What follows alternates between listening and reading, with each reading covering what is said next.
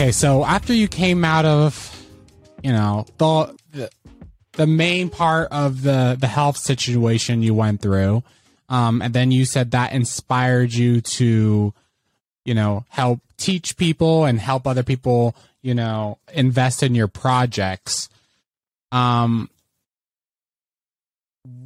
made you get that idea? Besides the fact, you said your wife, she didn't have to worry about it, but why? You could have went a different road. You could have went, hey, you know what? I'm going to go on vacation or I'm going to take a break. Stop. Yeah, I'm going to just stop. Because that's probably what I would have done. Honestly, it's like I need to take a step back and reevaluate everything after almost dying. What made you decide to go the other way? So, I think it's important to know that I didn't have a moment where it was like, this was horrible. Oh, I'm okay. Like, yeah, but I was always, I carry around a backpack full of meds. So like that never happened to a point where it was like full on pondering, right? Different things like that.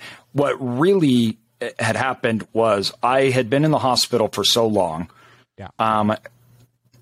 It's weird because I remember looking out at the hospital and I'd been in there for so long. Like all these people were out and they were laughing, they were having fun, everything else like that. And it was just a moment of like, holy crap, like I really don't matter. Yeah. Like I could have just died, been gone, and nothing would have changed. Yeah. Nothing. Right. Like it would have scarred my children or my family. And of course people would have mourned and then got over it and lived their life. Right. But yeah.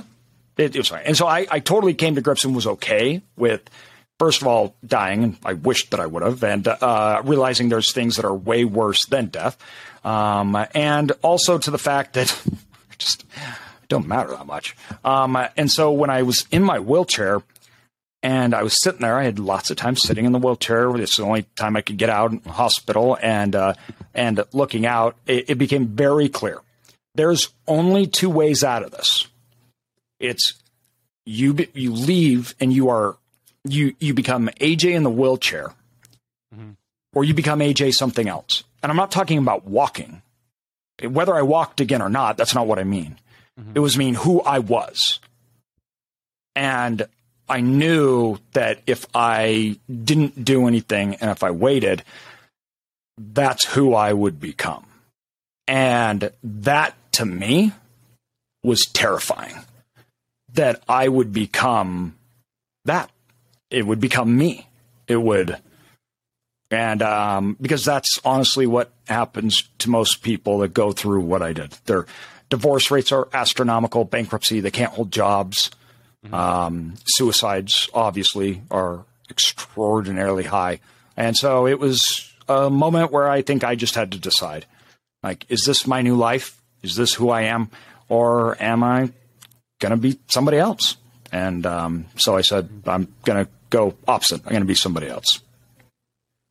I guess what advice would you give to someone who, I'm sure you've gotten this question a lot, but they're going through something in life and maybe it's small, but they feel like they can't beat it?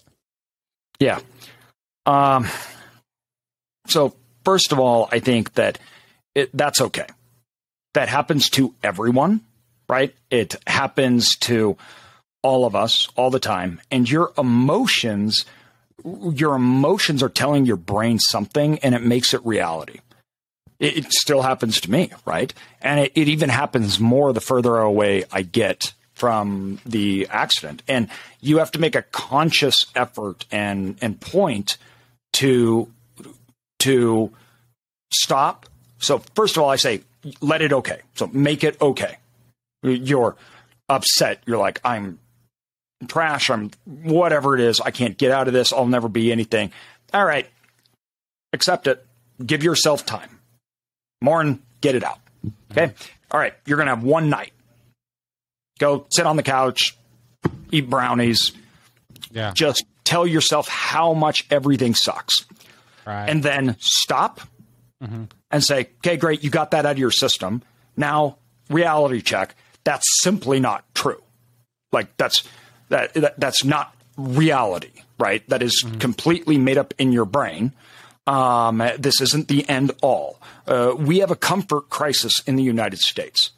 So we are so comfortable that little things just throw us through a haywire. Little things we act as if that is a lion killing us in the savannah. Yeah. And it's not. It's not how it works. So we have a comfort crisis in the United States.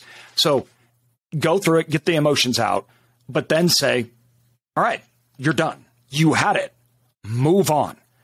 And then move on. But have that conversation with yourself. Accept and let it be okay. Have the emotions. Let it take over you. Let you get it out. But then you have a time, do it. Then you got to stop. And then you got to move on. And one of the biggest things that I think people lose track of, in that for me, when I was in the hospital, I couldn't do anything. Like, people bathed me with towels. They rolled me over on my side as I lied there and bathed me. I could not go to the bathroom. I couldn't do anything else. I sat there and they changed sheets. They lifted me up, put me back down. They scrubbed me down, and I lied naked in a bed. There was, I lost all pride. I lost all sense of, I am strong, or that crap's all gone, right? Your ego died. Yeah, exactly. Like, no, I am less than dead at this point. I am literally a liability, right? Yeah. And it was like, I have to remember that, and I have to keep that in mind, because what it did is it taught me that nothing, first of all, can be done without other people, and also you can't do everything, and you never can, you never will, and that's fine. And people are like, oh, well, I'm just not talented. And you're like, okay, like, I don't, what do you want to say about that? Like, so who cares? Like, you know what I mean? You got to get over yourself.